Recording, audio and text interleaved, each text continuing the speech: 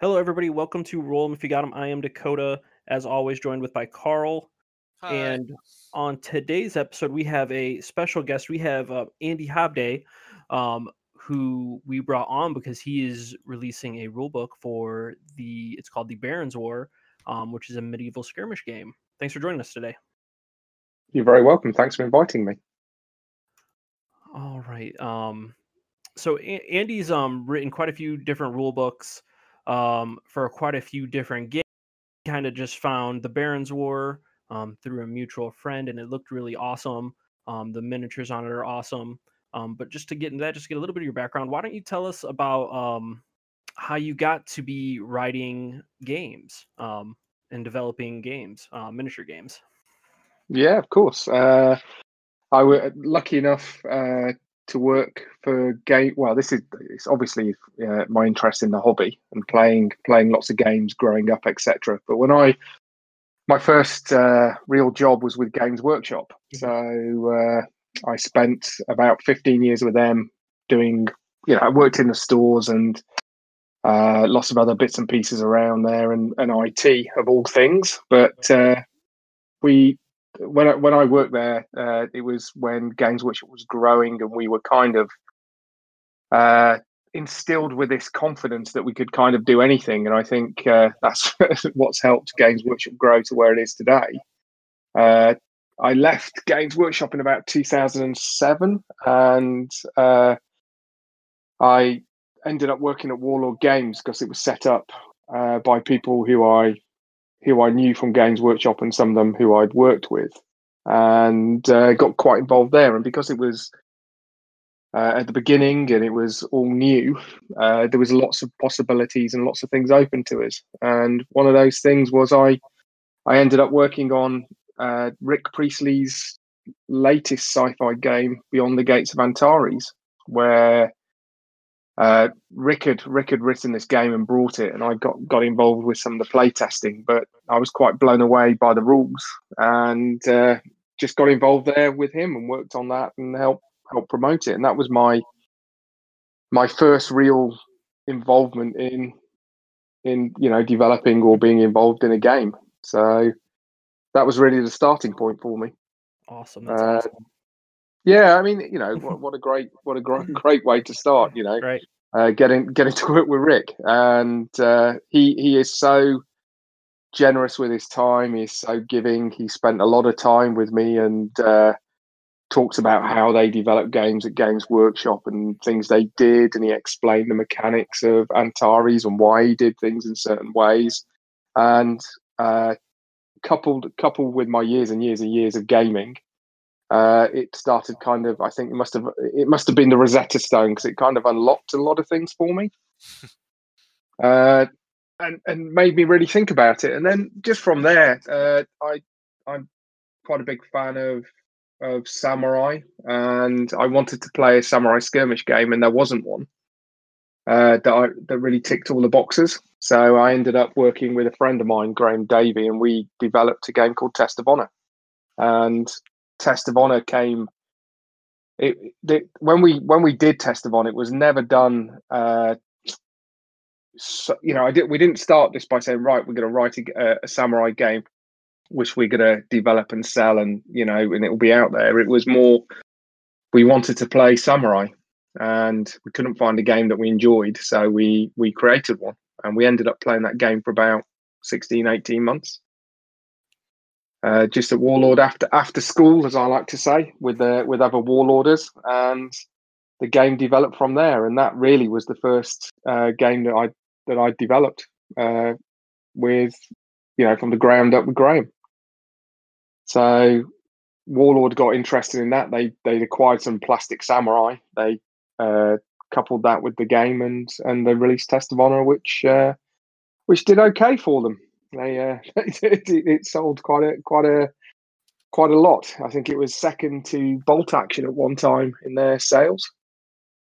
So it was quite well received. That's awesome. Yeah. So from there, I left Warlord. Ended up with my buying into a miniatures company called Footsore Miniatures with a friend. because it was just offered, and and who wouldn't want their own miniatures company if it was there, and that just gave me the vehicle to write and design, our own games, and we've done a few since then. Yeah, I'm looking at the Beyond the Gates and the Test of Honor right now. I've never heard of these games before, and No. I mean they look sweet. The models look amazing for sure. It's interesting, isn't it? My background is Games Workshop. I'm talking back to when I was 11, 12. That was my gateway into it all. From after Dungeons and Dragons and all of that stuff, we needed miniatures to play Dungeons and Dragons, and that's how I found Games Workshop. Mm-hmm. But outside of Games Workshop, people don't really know. I'm generalizing how many other good games there are out there. Oh, for sure. And I'm not saying that that's not. Well, no, yeah, you're not wrong. Yeah, you're not wrong. I mean, I think that's another thing is there's almost too many, if you will, because yes, I agree, and not because there's too many to learn and anything, but there's too many to have the time to play. So most people, they find the one that they like, and they're like, oh, this is what I have time for. So I don't have time to learn a new game. And I also think they play the ones that they know they can get a game of. mm-hmm. And if you play Games Workshop games, 40K, Age of Sigmar now, you're pretty guaranteed a game, aren't you, with someone? Right. Or someone's collecting it. And that's the rub, I think. And I think that's something that Games Workshop has done very well. Very true. Yeah, with a lot of the miniatures games, it's almost like the buddy system where you find a game and then you're like, you friend, you're going to learn this game also so that I can play it. And then it's like, all right, yes. Here we go. I know that's kind of how, which we'll be talking more about the Barons, where that's kind of how it was with this for me. I remember I saw the video you guys posted. I think it was like a 10-ish minute video kind of like outlining the game. I saw it and I don't know what it was. It just like kind of clicked. And I was like, all right, I'm into this. And I know I sent over to Carl and I was just like, here we go, like we're playing this. And he was like, and then he looked at it and he's like, yeah, this is awesome. Let's go. He's like, I'm into this. Now you're into this too. Well, all right, cool. That works for me. No objections. And that's how you know who your friends are, isn't it? Yeah. It's like who can you pull into miniatures games with you? Those are true friends. Absolutely. Right. Yeah, that was how we got into Ice and Fire also, which is when we started the show and stuff. And because I'm sure we've told this story before, but basically, we'll shorten it up. Back in high school, Dakota had come to me at one point, and he's like, "Hey, I saw this game the other day where they have these armies and vehicles and this and that, and they, playing a big table. It was Warhammer 40K. All right, cool. So there's a store not too far from here, and we go, and we started looking at the boxes, and we're like, oh yeah, we can't play this. This is way too much money. Yeah. There's no way. And then years go by, and I found Ice and Fire and the Kickstarter and stuff, and I kind of messaged Dakota with it. I'm like, hey, remember about a decade ago when we wanted to play a tabletop war game? Well, I bought one. So, and I have like 3 different factions. So you down to play? And, we've kind of grown and learned that together. And Brilliant. That's where the podcast and everything is stem from that. So yeah. I mean, if he doesn't get into this, I probably don't stay into it either, honestly. Yeah, you need friends to fuel the passion, don't you? That's part of what it is, and I think you need to play games to keep the interest going, Yeah, absolutely. So let's kind of get into the real reason we're here, and we're going to be talking about the Barons War. So why don't you tell us a little bit about this? First off, what is the Barons War? And then we'll kind of stem off from there. Okay. But it's two sides to that. 2 answers really to that.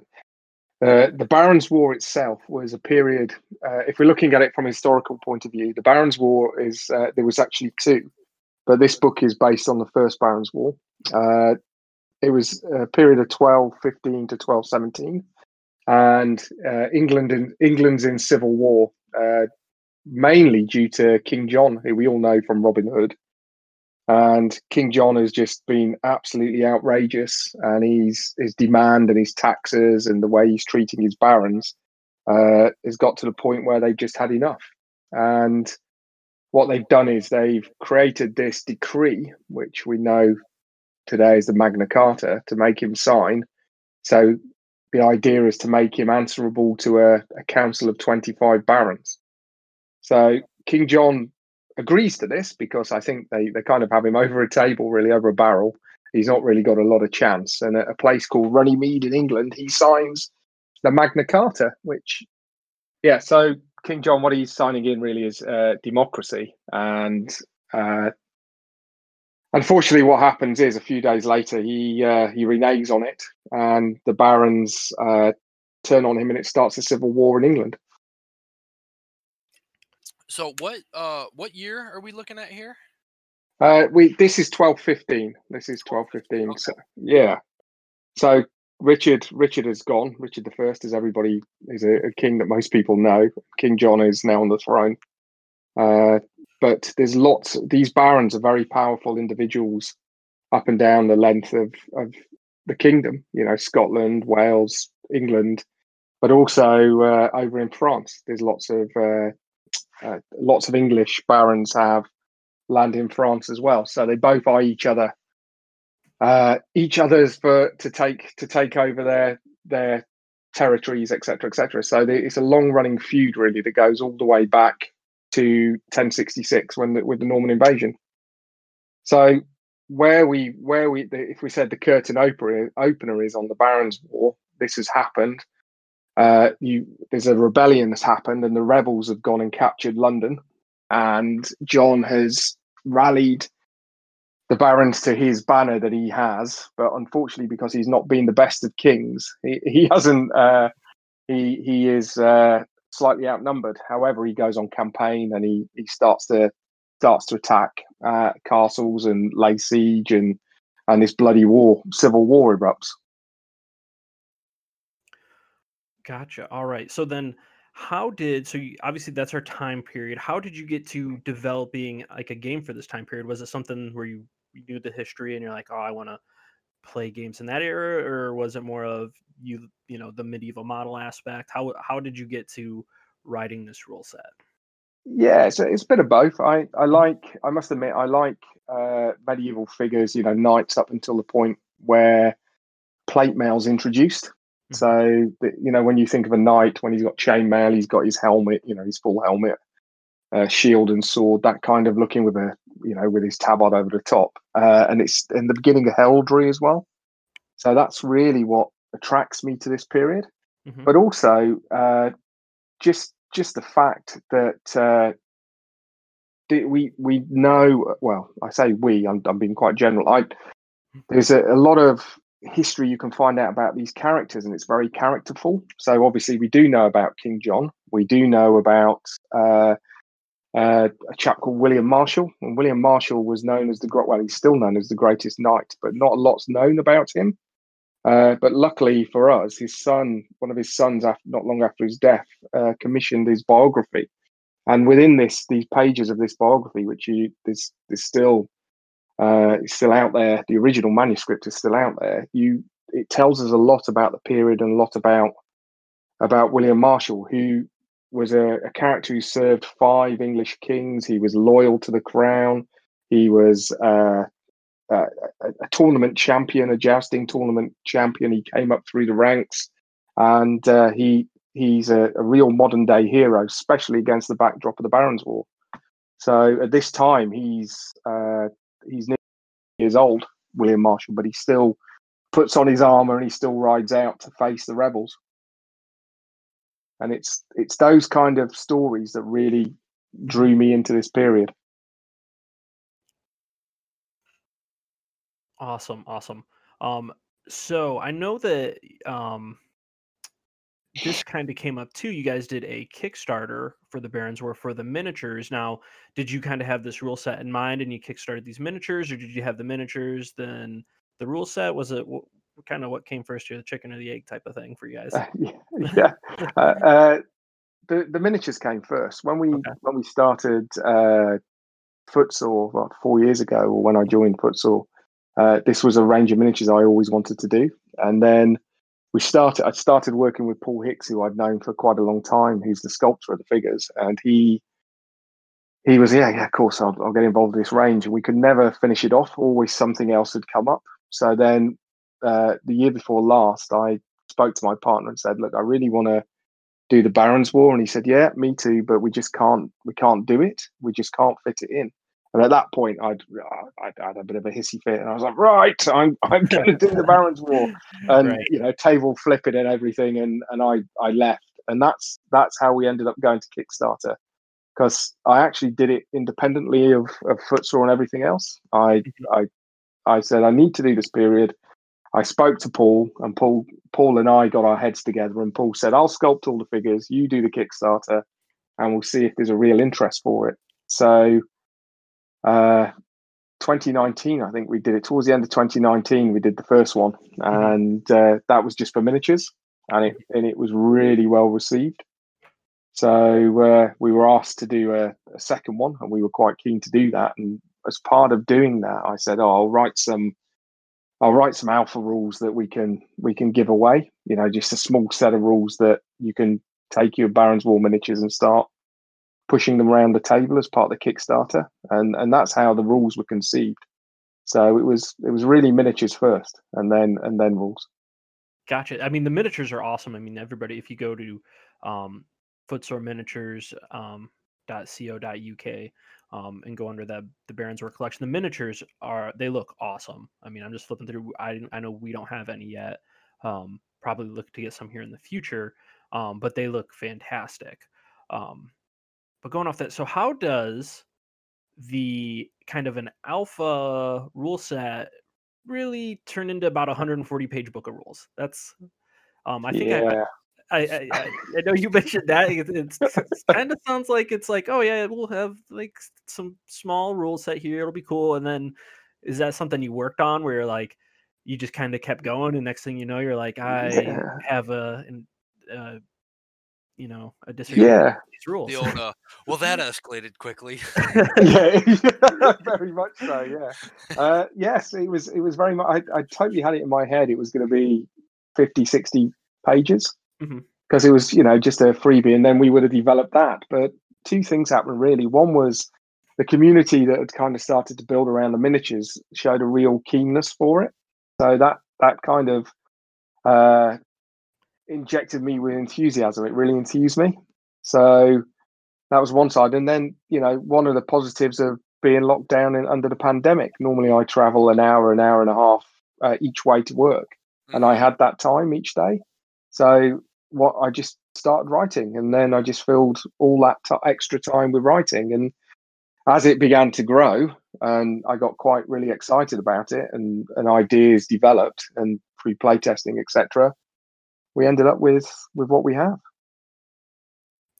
Awesome. Yeah, we currently just have our have the PDF version of it. I know we ordered kind of the rule book set where you get the rule book and the PDF and whatnot. So we have been looking through that. I know that the actual books are being shipped sometime here this month, I believe. That's correct. Yeah. So we're really looking forward to actually, get it in our hands here and check it out. I mean, the artwork in it is awesome. Obviously, we read through the rules. They seem fantastic. This seems like an awesome book here for anybody in, the historical, that likes the historical aspect, or even the just miniature wargaming in general. Yeah. Well, the good thing about the rules as well, we were talking about the period that they were set, which is 1215, 1217. The reality is a spearman is a spearman, a bowman is a bowman. So you could slide the actual rules either way. They could go earlier or they could go later quite easily. So when I was writing them, I was writing the rules with a generic set of skirmish rules in mind. The way that it's been constructed is that we can then lay army lists and army troops over the top. So I believe one of the things that's very positive about this is the fact that spent that extra time of creating those 140 pages that we can use the basic core that rules and use it for different games. And going back to what we were saying right at the beginning, where there's all of these games out there and people don't want to keep learning new games. Well, the idea being you have this core set of rules that you've learned the basics and the way that the game plays. You can then just take those rules and play different periods. Right. Yeah. Yeah, you can definitely see how like these rules would translate very well to, even different eras and different kinds of troops, and it's absolutely. You add a magic section and some magic weapons. It's a fantasy set of rules. Right. Very, very simply done,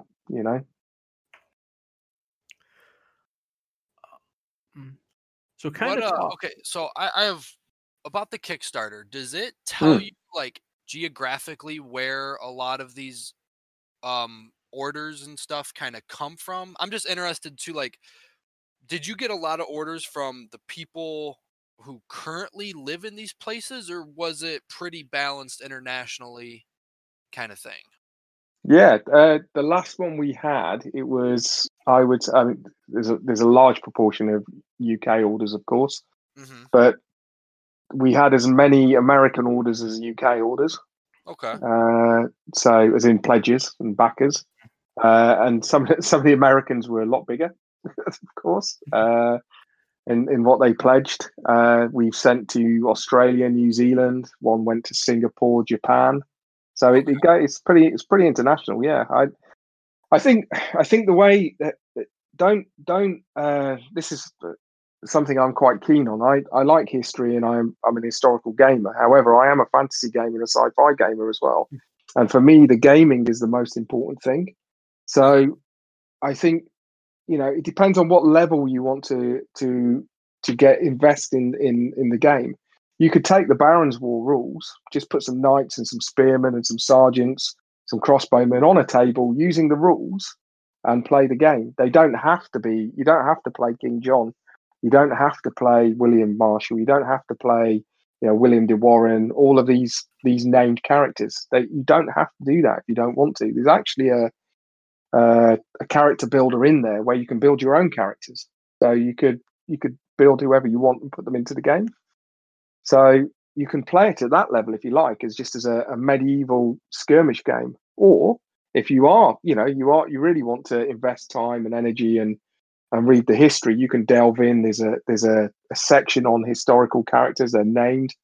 They're all in there. Or you can create your own historical characters, etc., and play very historically if you want to. So it depends on how you want to approach your games. So I think there's a real attraction for knights. I think it's this idea of, because they're quite an iconic warrior type, a knight in armor.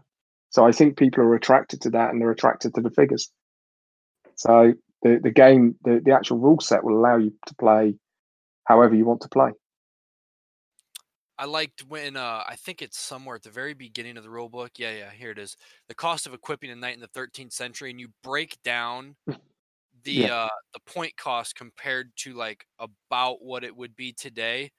And you said it would be about 350,000 euro for a knight to take the battlefield today. That's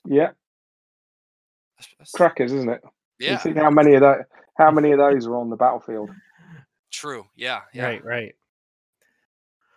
Yeah, and going into it too, I think it's really cool kind of how it's set up in the rule book. Yeah, you have all these named characters where you're like, this is how we want this guy, like this is what he does. He's named like William Marshall and all those named characters. But then there's also, oh hey, here's like a basic format of saying you can go and make the commander that you want and you can throw them in and have fun. Like that's something that's cool to me because it adds to that like flexibility of just saying like, okay, this is kind of what we want to play today or how we want to change it up today, aside from just following the historical aspects of it. Yeah, absolutely. Some people like to put themselves in the game, don't they? Yeah. So knock yourself out. I say. I'm not the historical game police. if people want to play a game in their way, they should play the game. That's why I'm more about people playing games. Getting figures on the table and playing games.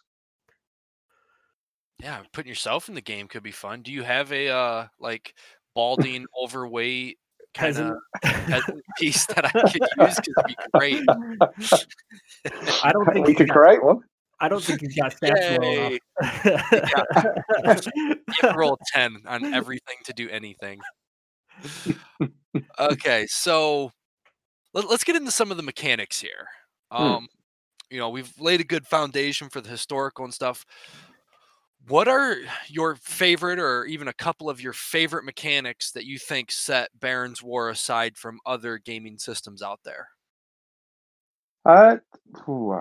There's a couple of things I do like about the game. I like the way that the morale system works, and as you lose, we have a morale marker in the book. We use a dice, so as a group begins to take casualties or things happen to them, their morale counter goes up, and the way that then affects that unit going forwards, it can affect the way that they fight. It can obviously affect if they run or not.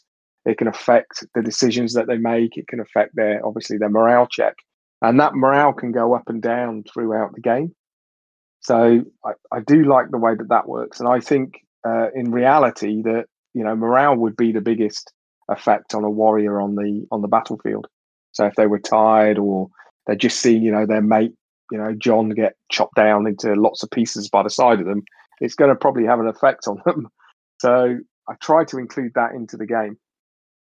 Yeah, a bit of a floating morale kind of. As things go wrong, morale gets worse.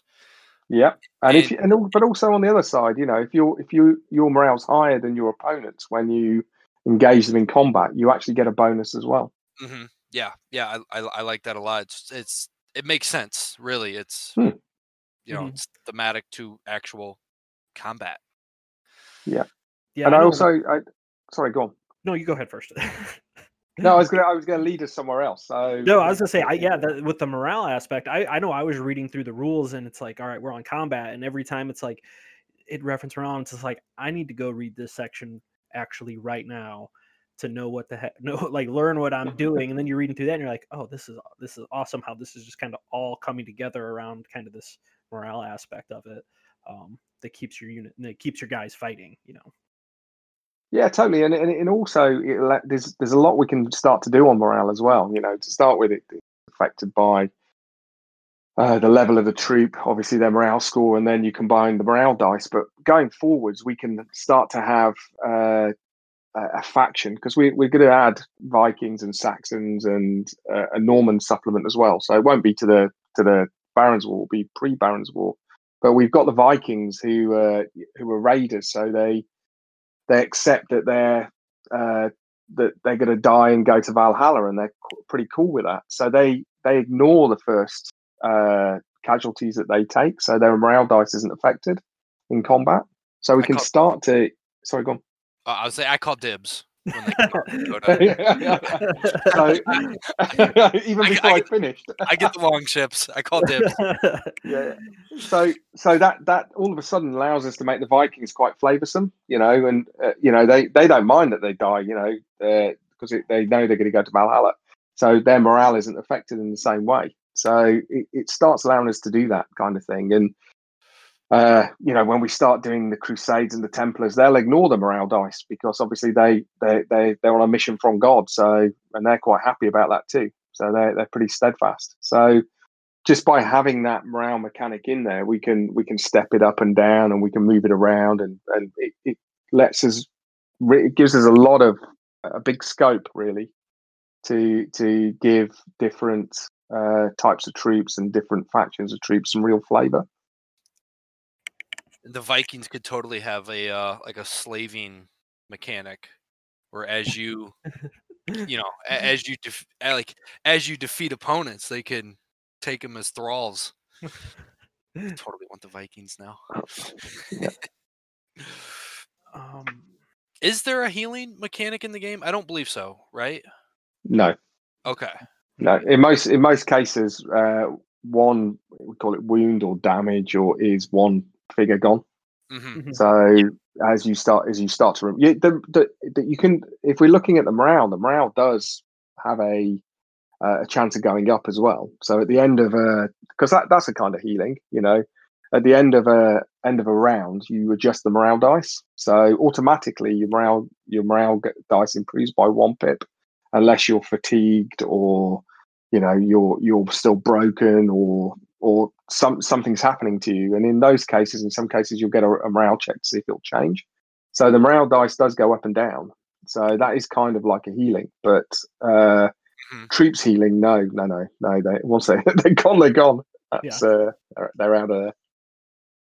Yeah, and I know you kind of mentioned there. I did see this question on the Facebook page. Somebody did ask that. So usually one wound is a casualty, one casualty, and there's really there's only one exception I think I've seen in that, and that is like I think the barbed war horses. Yes, those ones are two. If they're a knights riding the warhorse, then that they take 2, but they don't carry over. So if you cause 3 wounds to a unit with barded horses, you'd only remove 1, and then you ignore the other one because they're pretty tough.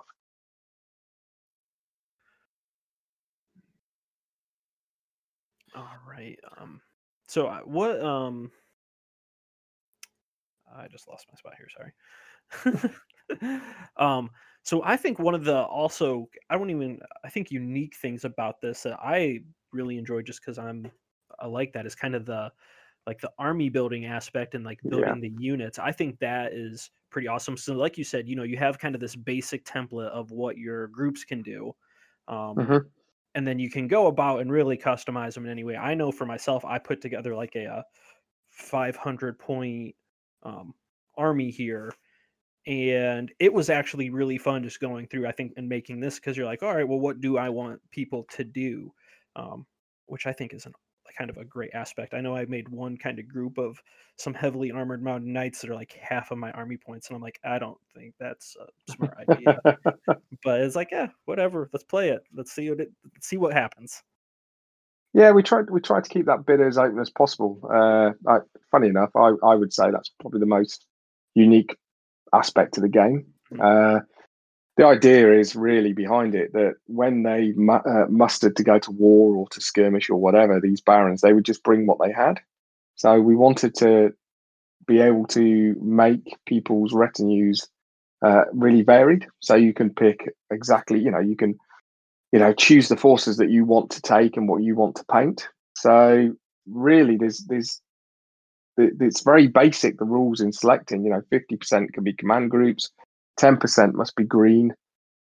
Very much, that's it. A minimum of 3 infantry or 2 cavalry per group. So we've tried to keep it as open as we possibly can. Yeah, it seems really open too, and I love too. You can actually put, you guys have, there's like 2 or 3 pages of just abilities that you can put on like commanders, in units, which you can sit there and say, all right, I want this group of knights to have this one cool ability because I was able to get it for however commanders I have, and you can really customize it. Because like I know if me and Carl play, we could sit there and say, all right, here's like the basic, like we take the same models, but they could just be completely different. Oh, totally. Because that's the way it is. I mean, everything has started. A man is a man. Even a knight or a peasant. We're all humans. That's in the game. That's the way that it's based. But how we've started. Otherwise, all your spearmen would be exactly the same. So we've kind of mixed it up by saying, well, these are your different levels of experience that you can choose.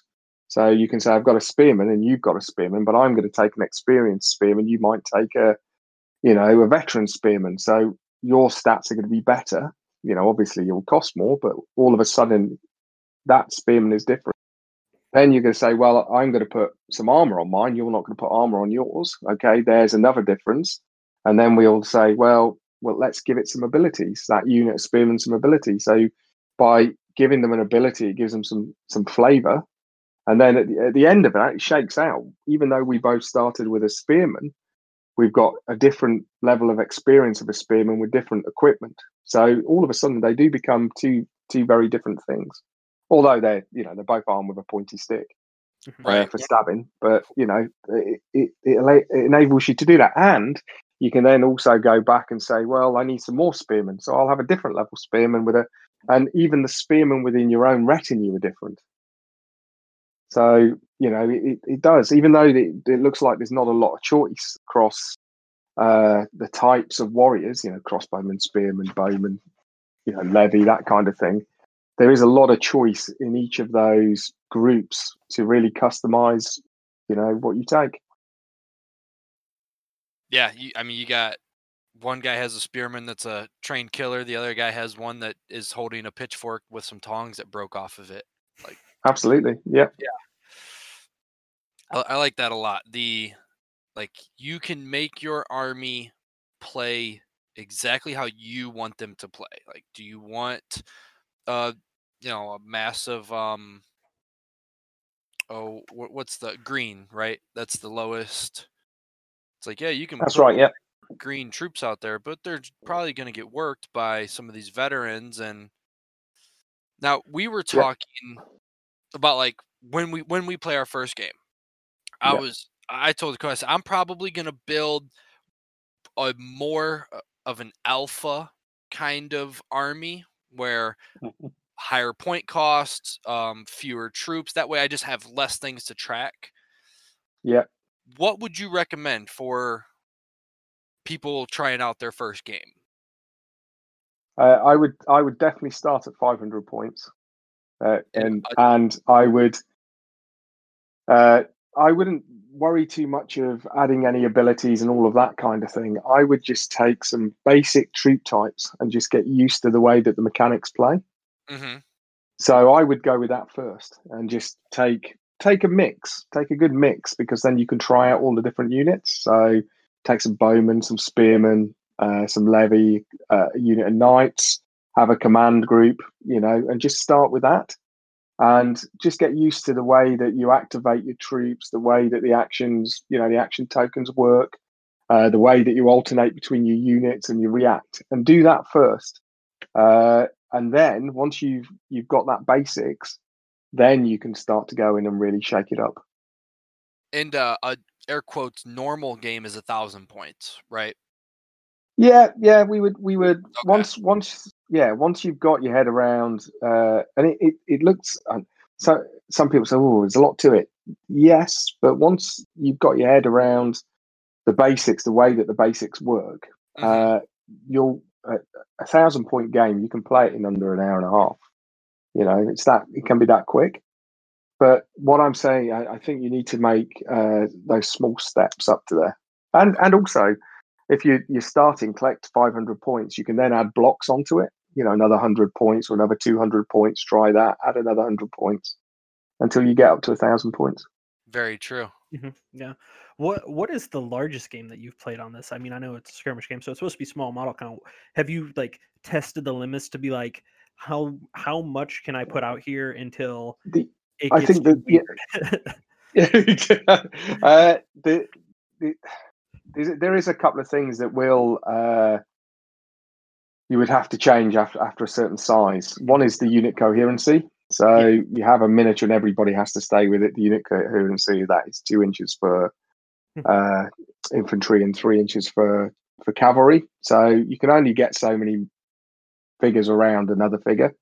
Mm-hmm. So there is a limit around that. Otherwise, you could have lots and lots and lots of units. But it will still work. It's still absolutely fine. And we've gone up to 3,000-4,000 points just to test it. And it's still played fine. The only challenge you have is time. Right. Yeah. It just seems takes longer. That'd be a long game. But yeah, that's the only thing, that the mechanics will work within that. That's fine. But it's just the time that it takes to play.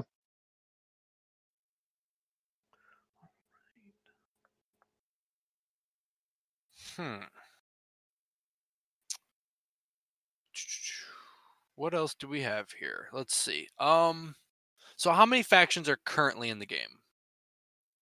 Well, factions with interesting. obviously.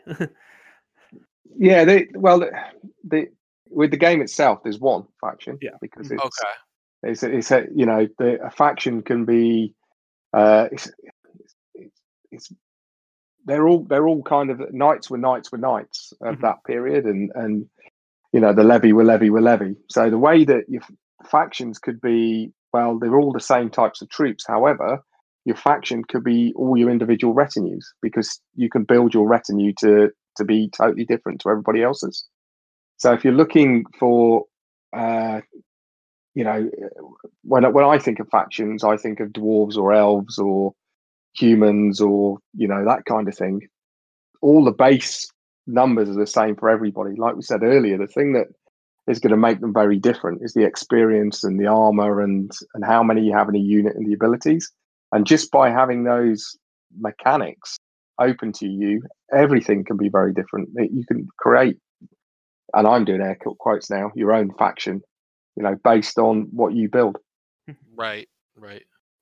Going forwards, obviously, it'll be backwards, because we're going to do what they call the Dark Ages or the early medieval ages. But the factions would then be a lot easier. You'd have Saxons and Vikings and Normans, and we would do early Saxons, Romano, British, late Romans, that kind of thing. Irish, Picts, Scots. They would all flow in, and they would be very different to each other, because they do play very different. So that would probably be what you're looking for different factions. Right.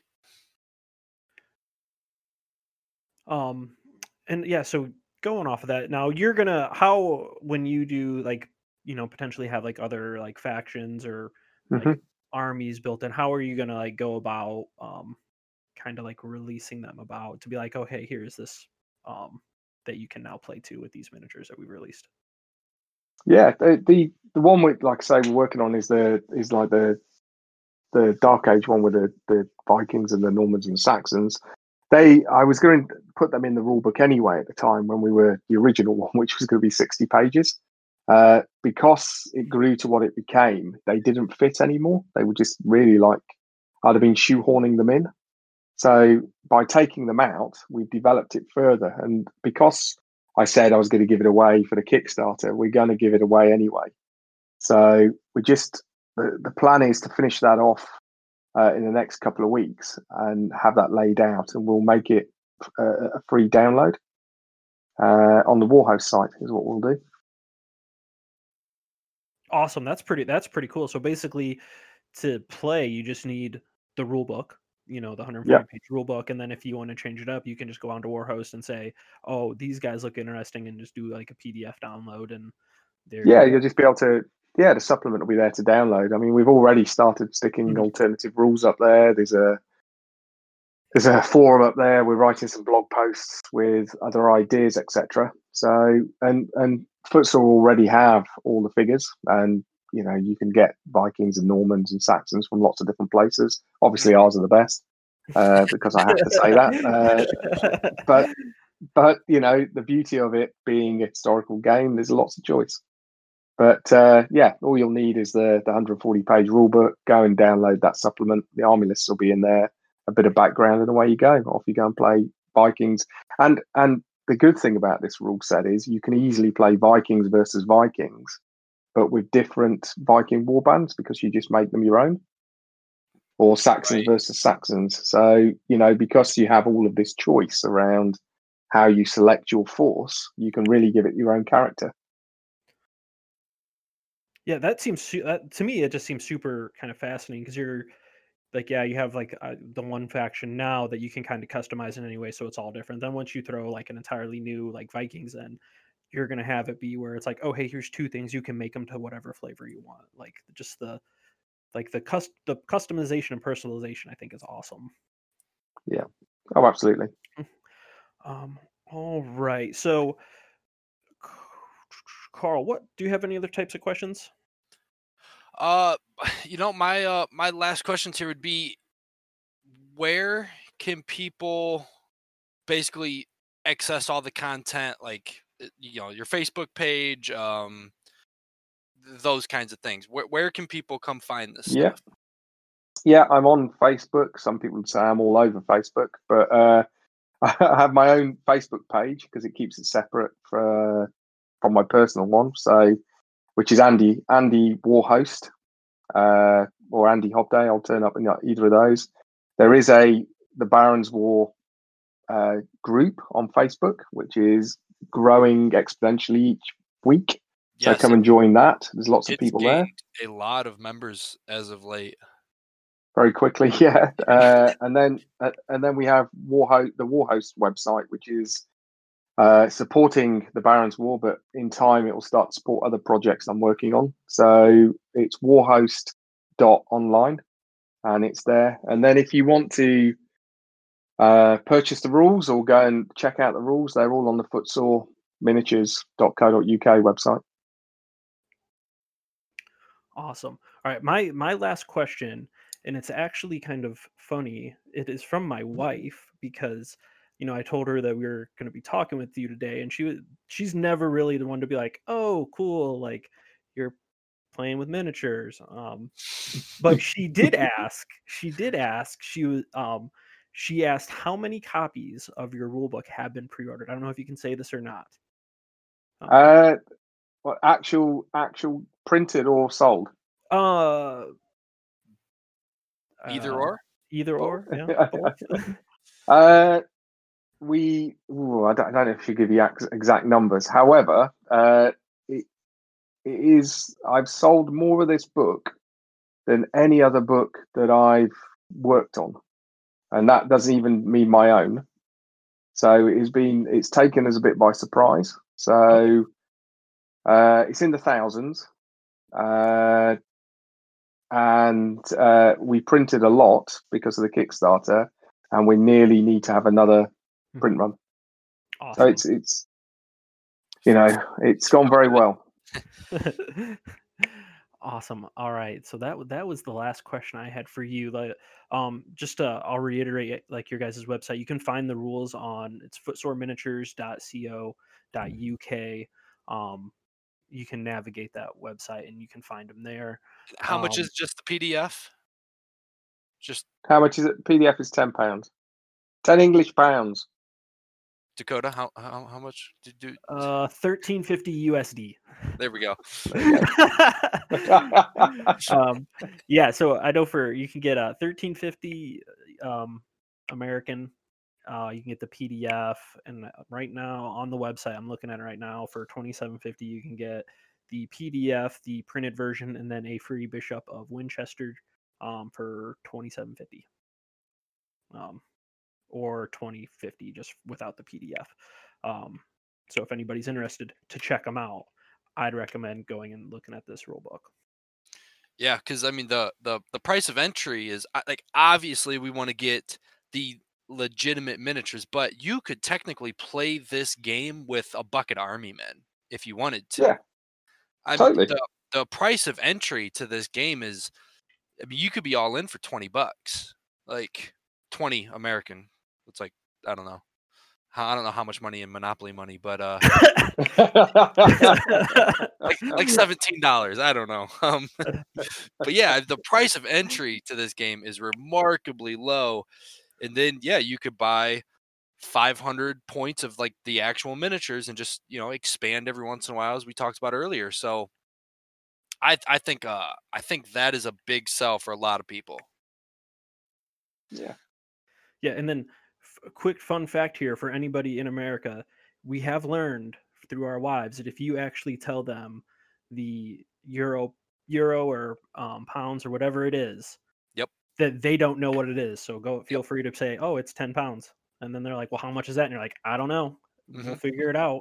I literally just did it yesterday. I was ordering a new like a Dungeons and Dragons homebrew kind of story, and it was 1,000 Swedish krona, yeah. And wife's like, "How much is that?" And I'm like, "I don't know." I worry about that when I get to the checkout, I guess. I'm not sure. So the moral of this story is we should all put our prices in krona then, yeah? Basically, yes. It makes everything sound cool, because it was like, one krona was like 12 cents in American, and I'm like, oh, like that's kind of cool. So basically, yeah, I spent like $1,000 on a game yesterday. Felt good. It felt real good. All right, Carl, do you have anything else that you'd like to add? I do not. I just want to say thank you, Andy, for coming on today. This was a real treat. I'm very excited to actually get some of these models on the table. I'm sure when because Dakota and I pretty much any chance we get, we'll play in person. Next time we get in person, we usually play Song Ice and Fire.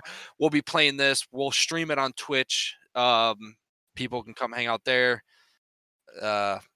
And yeah, you guys can watch us fumble through the rules for a little bit and kind of learn to play with us. If anyone, you can watch us not play correctly. That'll be yes. game one. It'll be us having a rule book and like the quick reference sheet, and then just making a bunch of mistakes, and everybody going, "You guys." Yeah, do download the quick reference sheet from Warhost. There's an A4. I think we've done an American size one as well, and it has all the page reference numbers on.